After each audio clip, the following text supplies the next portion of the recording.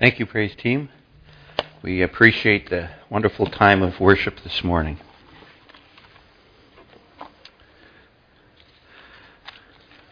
Let's just bow our heads, shall we, further? Heavenly Father, we thank you this morning that we can gather together in this place. We're grateful. First and foremost for your Son, who has made it well with our soul. Lord, we just pray that as this message goes forth this morning, it may speak to our hearts and teach our minds, strengthen our inner man, that we might see Jesus. And we give you thanks in his name. Amen.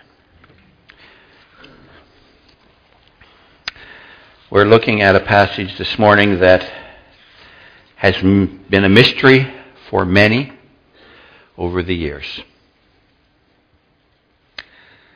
In my studies on the topic, I came up with three very important questions. What is round, purple, and almost conquered the world? Alexander the Grape. Second question, very important question. What did the grape say after the farmer stomped on it with his foot? He didn't say anything. He just let out a little whine.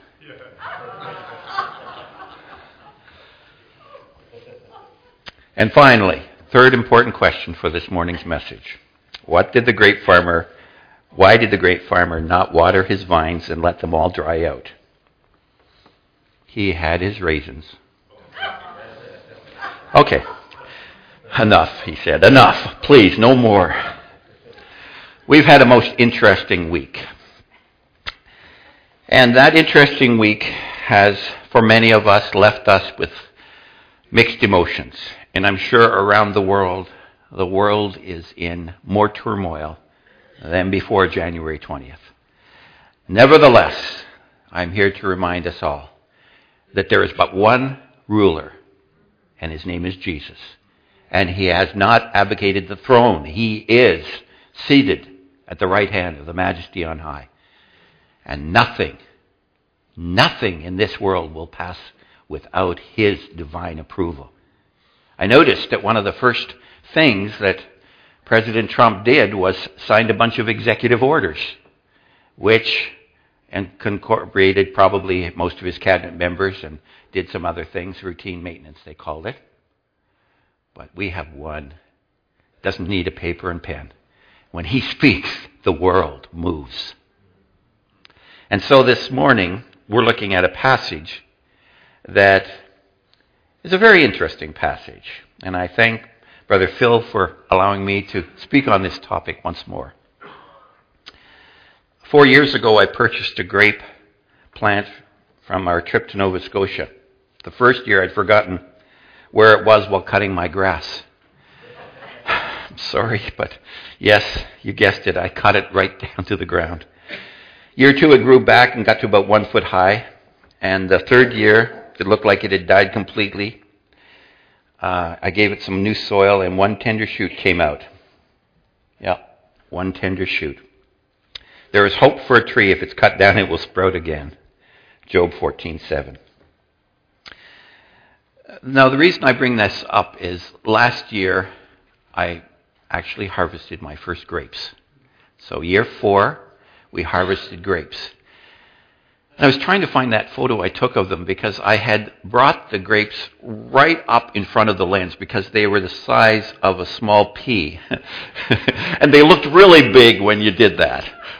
But we had about 12 grapes that we harvested off that little grapevine. So I'm pleased to report that while it's still struggling in this northern Ontario climate and soil, it has actually produced some fruit. This scripture that's before us in slide 3 speaks of the Lord as he talks, and he says, I am the true vine, and my Father is the vine dresser. He begins in this passage this way. But it's important to realize that there's a bit of context to that. And can we go back to the slide that deals with the context there, Joe? The context is next. Go on. Okay, there's the context. The context of that is that this is the seventh of the I ams in John. Now you'll notice that one of the I ams, the sixth, I am the way, the truth, and the life, actually has three components to it. It's kind of interesting. But those are the I ams where he makes statements about him being the bread of life, the light of the world, the door, the good shepherd, the resurrection, and the life, the way, the truth, and life, and now I am the vine. And the reason we can kind of set this passage in its context is verses 31 of the previous chapter. Joe? And this is what he says. Arise, let us go from here. So let's get the setting here. He's already washed the disciples' feet in John 13. He's already described what's going to happen. They've already had the Last Supper. He's already told them there's a betrayer amongst them. He's already said to them, tonight's the night. One of you is going to betray me. He's already spoken, and Peter has, with all the disciples, has piped up, oh, I'll never betray you. And so much like ourselves. This has all gone on in the upper room. And now he says, let us go from here. And so what John records for us, unique to John's gospel, by the way, is the conversation that Jesus had with his disciples as he moved from the upper room to the Mount of Olives, where he was to say in the Garden of Gethsemane. So he's walking through the streets of Jerusalem. And as he's walking through the streets, no doubt, it was a full moon, because Passover always happens on a full moon. There would be lots of light. And they were walking down the streets, perhaps maybe staying away from some of the more central streets, but they would pass by the temple. And there on the temple walls were the ornate figures of the vine representing Israel. And so he says, I am the true vine. My Father is the vine dresser.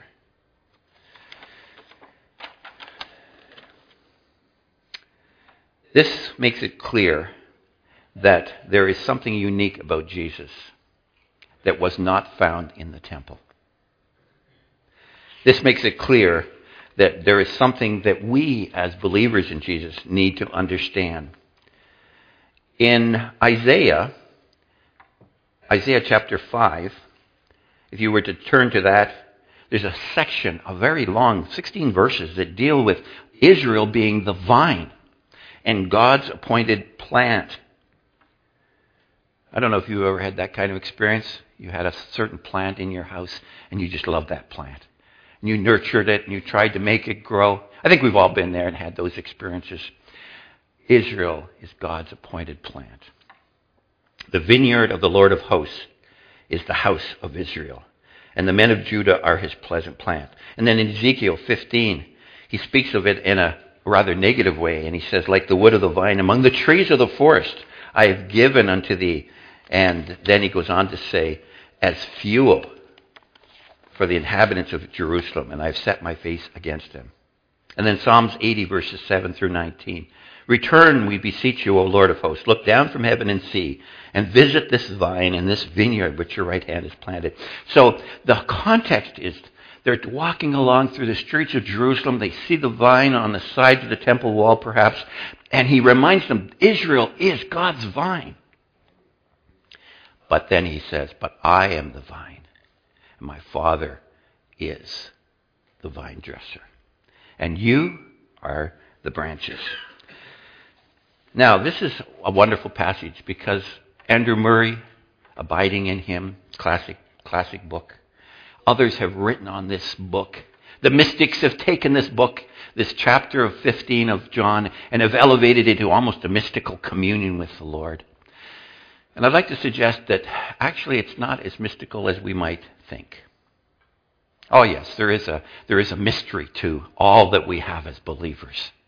And as we come into faith in Christ, it is a mystery. I can't explain what happened the night before and the night after I was saved.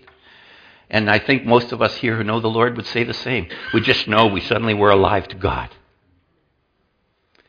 And all of us have a kind of a different path, but they all came through the cross of Jesus. And they all centered on the person of Christ and repentance towards God and faith in Jesus Christ. And so, as we look at this passage in front of us, we want to make sure that we're not taking a mystical approach that is not biblical. Because we all want to have fruit. And we want all the blessings that are involved in being part of this vine. But it's not as difficult as we might think. And so the question is, are we pruned or are we cleansed? You see, the King James and some of the other versions talk about every branch in me that does not bear fruit, he takes away, and every branch that bears fruit, he prunes. And that word pruning has the thought of cut and burn, slash, destroy. It has a very negative connotation. I'd like to suggest today that that verse has actually been misrepresented in some ways. It could be that word prune, but it's more likely the word cleansed. You see, slide 9 makes it clear. In John 13, verse 10, he uses the exact same word when he talks to the disciples and says, "And you are cleansed. He that is washed needs not save to wash his feet, but he is clean." That's the word kathar. And kathar is the word from which we get the word catharsis. Cleansing. Purging is not really the main idea. And he had just washed their feet. He had just cleansed their feet. And now he's saying, and you are clean. Now, granted, we have a challenge as believers because the cross had not yet happened and he's already saying they are clean. So, are they clean before the cross? They're clean because the cross was coming. Just as Abraham was cleansed because the cross was coming. Just as David could say, "Restore to me your salvation and the joy of your salvation." And he could look forward to that great day. And so he says, you are cleansed. One man put it this way: if I had a nickel for every passage or study I've heard on the pruning procedures, I would be a wealthy man. Some suggest if you don't bear fruit, Jesus is going to prune you. He's going to take away the dross. Now let me assure you, he will take away the dross. He is going to do that. But it's not nearly so painful as you might think. Not nearly. The word translated take away is the word arrow, which means to be raised up or lifted up, as opposed to throw away. And kathar, from which we get the word catharsis, is a cleansing process, the same word Jesus said of disciples about the washing of the feet. In vineyards, it's not uncommon for branches to become so heavy with fruit that they are laying on the ground, leaving the stem vulnerable to mud and rainy water to cause there to be mold. Consequently, the vine dresser, seeing a branch in the mud, lifts it up, braces it up with string or cord or pole, and washes the mud off the fruit, cleansing it tenderly, lovingly, and carefully. And so let us remember that everything that happens to us as believers in Jesus happens because we are connected with the God of love. And there is a cleansing process that he's working on us. He's cleaning us from the inside out, and he's using circumstances so that we will become and reflect more of the Lord Jesus. So abiding with him or remaining in Jesus is about a cleansing process. And it's wonderful that we can, as we move forward today, think about how this happens. So what do we need to do to produce fruit? What do you and I need to do? Simple. Here it is, in a nutshell. Just hang in there. Just stay put. Just let Jesus do in your life what he is calling you to do. Just let him be the Lord. Just listen to his voice. Allow the sap to run freely. Allow the Spirit that control in your life. And as you hang in there, stay with Jesus, remain in him, those little buds will grow. And those little grapes will come forth. You see, the disciples were going to have a problem. In the very next few hours, they're going to be in the garden with Jesus. They're going to be separated, and the three closest will be a little further away, and Jesus will go a little further from them. But he'll say to them, stay with me, stay awake, stay alert. Of course, they all fall asleep. We would too. And then they will all flee, and we would have as well. And they will all deny him by their actions and by their lives. Even Peter will deny him 3 times. But the resurrection is coming. And he's reminding them, stay with me. We're not done yet. You may think the game is over. You may think that the final act is done. The curtain's drawn. I'm dead, buried, and sealed in a stone-cold grave. But that's not Sunday. Sunday's a coming. Stay with me. And so, how much can a believer do for God? What does it say? I am the vine, you are the branches. He who remains in me and I in him bears much fruit. From apart from me, you are able to do nothing. Just absolutely nothing. Wow. Isn't that wonderful? We don't have to do a thing. As long as we stay in Jesus, he does it. He does it. He gets the glory. You know, some of us are busy trying to win others for Jesus when Jesus is saying, shut up. Stop talking. Start living for me. Some of us are trying to win our workers together, those who are working alongside of us. Some of us are trying to be a witness at every person. You know, the cash register, the cashier, the taxi driver, the bus driver, and we're just like, we want to share. Well, that's a good news thing, because when you accept Jesus, you want to witness. That's one of the consequences of abiding in him. One of the last consequences, actually.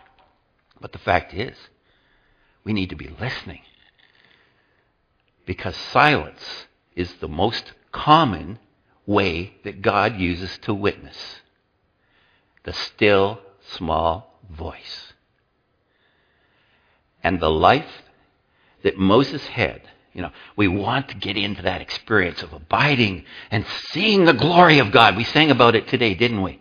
And so we say, yeah, I want to be like Moses. I want to go up into that cleft of the rock. I want to be there where the glory of God shines about me. And I want to come back down off the mountain. My face is just a-glowing. But we forget that Moses was over 80 years old when this was happening. And that he was, in fact, going through a long and arduous training period. He had had many experiences. In fact, he had to break the 10 Commandments before he saw the glory. That's kind of interesting, isn't it? He brought the commands down to the mountain, saw the people disobeying. He throws them down in anger, breaks them. And then he goes back up and he says, I can't do this. You got to show me your glory. And we sang about showing me your glory this morning, and it's wonderful to be able to sing it. But let's remember, it doesn't happen all the time. This was a one-time experience for Moses, and I shouldn't say one time, but it wasn't the most common experience. He went into the tent and communed with God. But the fact is, this mystery of abiding is no mystery. It simply means remain in Jesus. And the consequences of remaining, well, there's a number of consequences. Slide 16 talks about it. The fruit of love. Galatians 5:22 and 23. The fruit of the Spirit is love, joy, peace, long-suffering, goodness, meekness, faith, peace, gentleness. I've misquoted a little bit there, but just the same, there's the fruit of love. When people see you, do they see Jesus? Or do they see a wannabe Jesus? When people see you, do they see the love that Jesus has? Or do they see someone struggling to put on the armor of God? When people see you, do they see love incarnate? Or do they simply see one who's so busy struggling with their own sin and life, maybe even struggling with the flesh, that they only see a person whose face is showing a lot of grimacing. You know, like Sam Dalton used to say, weaned on a dill pickle. Fruit of the Spirit is one of the consequences. The second fruit is the fruit of seeing others won for Jesus. You know, why could Jesus say to them, go out into all the world and preach the gospel to every creature? Because they, as disciples, had a burden for the world now.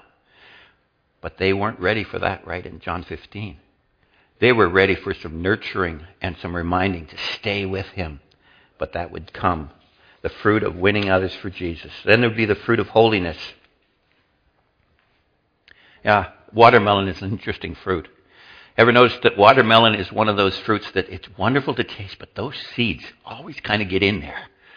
And I picked that for a reason, because as you enjoy the fruit, there's always the challenges of the seeds.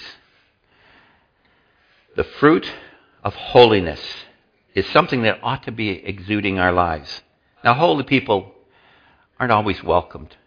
You know, you get into a situation where you walk into an unholy atmosphere, and it says in Romans 6:22, now you being made free from sin and becoming servants to God, you have your fruit unto holiness. And we're not always welcomed as holy people. But let's remember that the seeds can be a part of that process as well.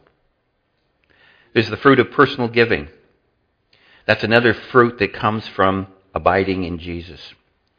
That we want to respond by giving, not just our time, but our talents and our funds. The husbandman that labors must be first a partaker of the fruits, Paul told Timothy in 2 Timothy 2:6. And then there's the fruit of praise from our lips. Wow. Isn't it wonderful to be able to sing? And some of our voices are more like cats that have been stepped on the tail. And some of our voices are like bullfrogs and croaky voices. But you know, it's wonderful. The Lord says, make a joyful noise unto the Lord. The fruit of our lips, giving thanks to his name, Hebrews 13, verse 15. There's the fruit of righteous living. Wonderful fruit. The fruit of the Spirit is in all goodness and righteousness and truth, Ephesians 5, verse 9.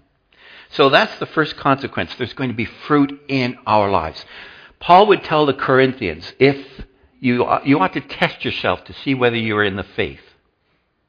And the verse that always challenged me as a young person claiming to be a Christian but not really knowing Jesus was that verse, if any man is in Christ, he is a new creation.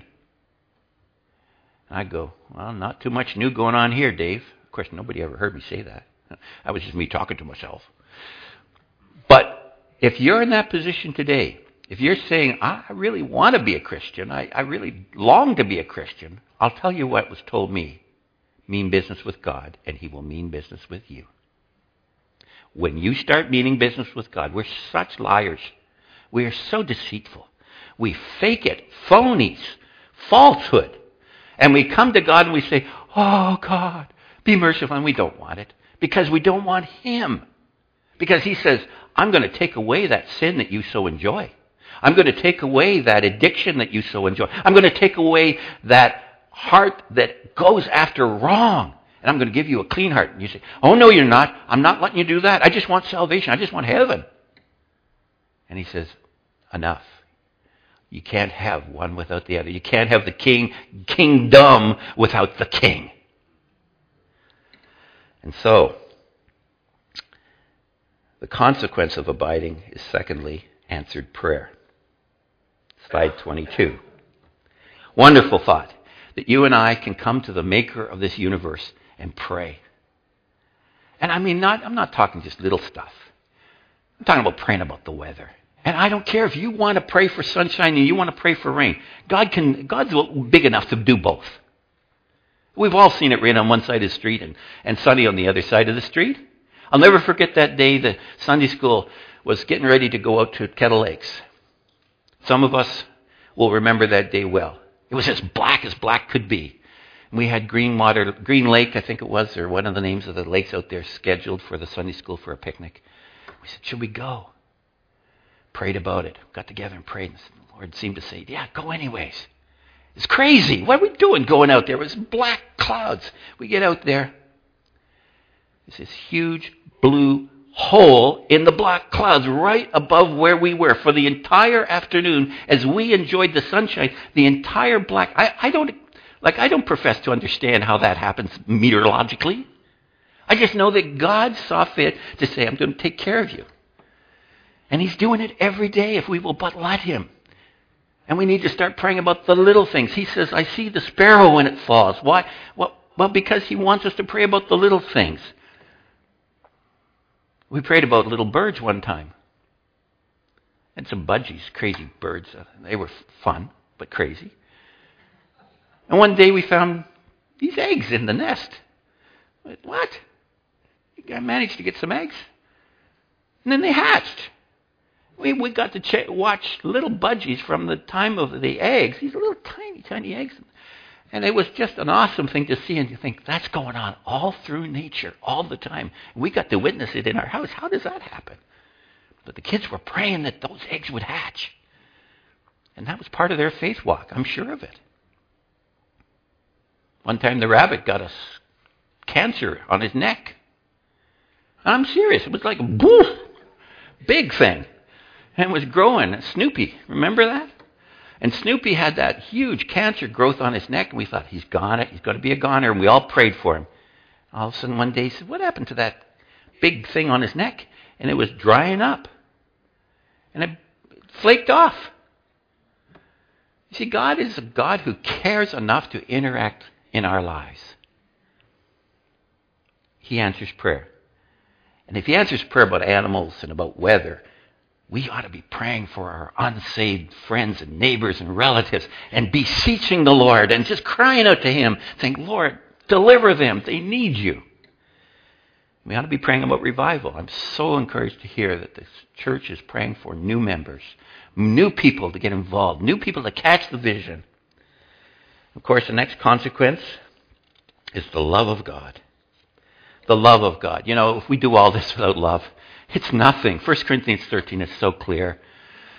If you have the faith to move mountains, if you have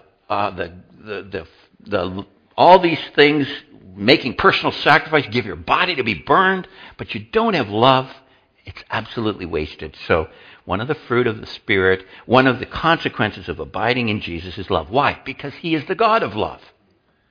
And our actions should always be out of love. Now, we misunderstand what love is.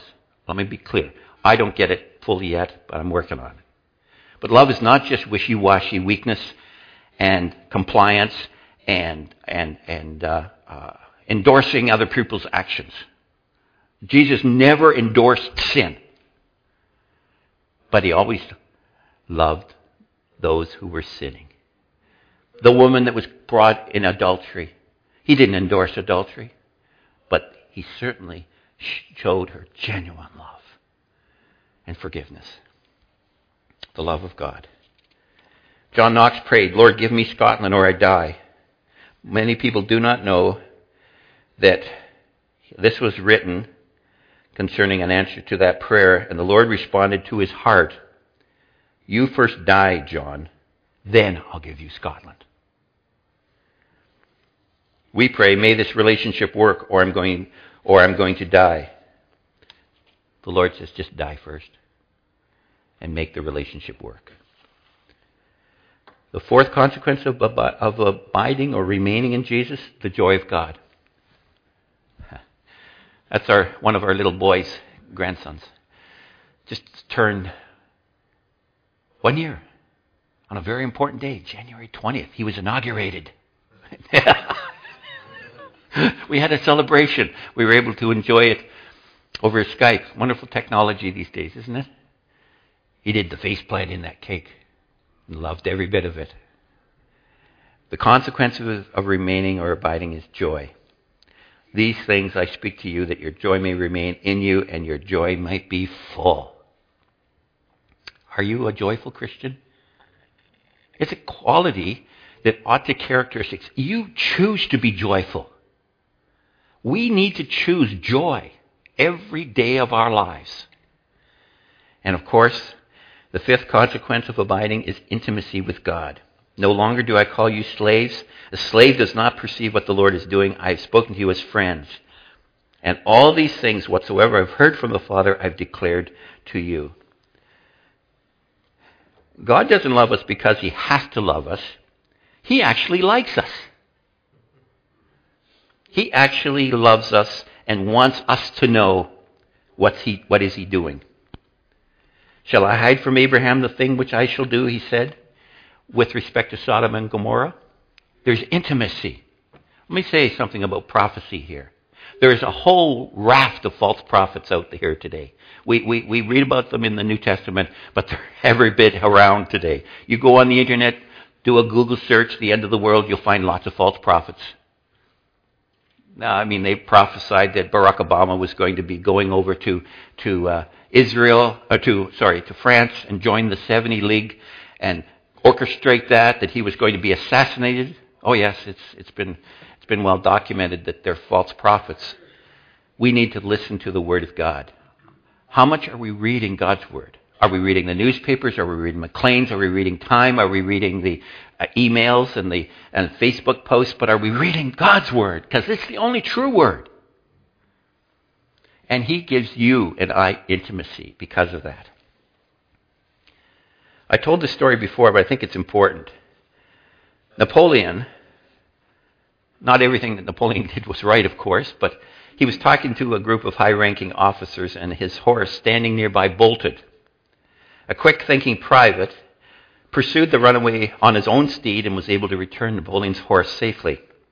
"Well done, Captain," said Napoleon. The private, whose eyes were as big as saucers, saluted smartly and said, "Yes, sir." Then this man immediately went to the supply tent and got himself a captain's uniform. Why? Well, he didn't say, I didn't deserve this.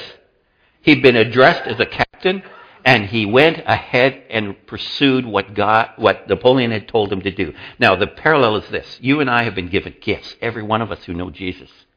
And we need to be using those gifts. And with the authority of the King of Kings, and in humble service, we need to be going forth and doing his work. There's a couple of consequences that none of us like. Well, this last one, so the sixth consequence of abiding is persecution. Thank you, Joe. Doing an excellent job there. Persecution. Not the kind of thing we look forward to.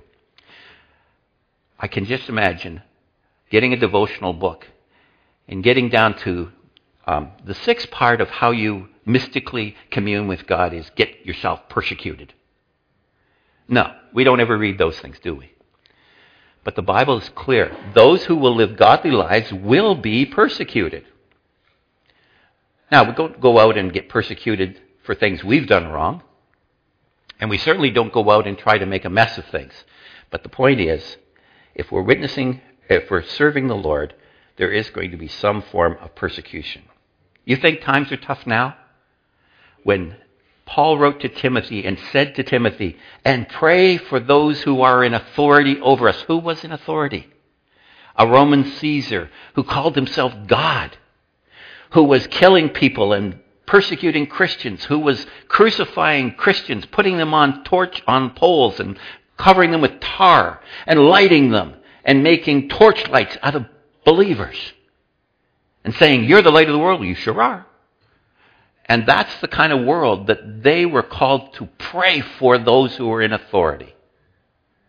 And you think times are tough now? Times aren't tough now. We're sitting in a warm, heated room. Even this last week, who would have thought January weather like this in Northern Ontario? We even had Global News saying, we don't know what's going on. It's 2 degrees in Timmins. Actually, he was a little bit wrong because Becky Cornthwaite was up in Moosonee, and she says, and it's 2 degrees up here too. So this is amazing weather. Who would have thunk? The fact is, we are to pray and realize that, yes, times can get tough, but we need to pray that God will bring about a rich harvest and much fruit. So the question then, the last consequence, of course, we already alluded to it. The consequence of remaining or abiding is witnessing for Jesus. And the question then is, are you abiding? Are you witnessing for Jesus? Are you receiving some form of persecution? Are you joyous? Are you living in a life of answered prayer and fruitfulness? Are those characteristics of you? Are you more holy, more looking like the Lord Jesus? Well, if you are abiding, if you are remaining, keep hanging in there. And if you're not abiding and you say, no, that doesn't describe me, then maybe you need to go to the one who took the hammers and the nail and built a bridge. And that bridge was the cross. Jesus is the bridge over troubled water. I love the song Bridge Over Troubled Water. I'm not going to read it all, but I'm going to read a couple of notes and ask the praise team to come forward at this time. And this is Simon and Garfunkel's famous tune, but I always felt it was so appropriate for Jesus. When you're weary and feeling small, when tears are in your eyes, I, Jesus, will dry them all. I'm on your side. When times get rough and friends just can't be found, like a bridge over troubled water, I will lay me down. Like a bridge over troubled water, I will lay me down. If you've never surrendered your heart to the Lord Jesus, why not today? And if you have, let's go out and love the Lord with all our hearts, with all our souls, with all our strength, and see great fruitfulness for Him. May God add His blessing to this time together. Lord, thank you again for this time that we've been able to rededicate our lives to you. Lord, each one of us needs a life of constant surrender. Lord, there's been things this week we just need to let go. There's been things in our hearts that we need to just ask for your forgiveness. But most importantly, Lord, we want to remain in you. Thank you that you've said that you remain in us. And we thank you, Lord, and as we separate, bless us now as we go. And may we go with the love of Jesus. In His name, amen.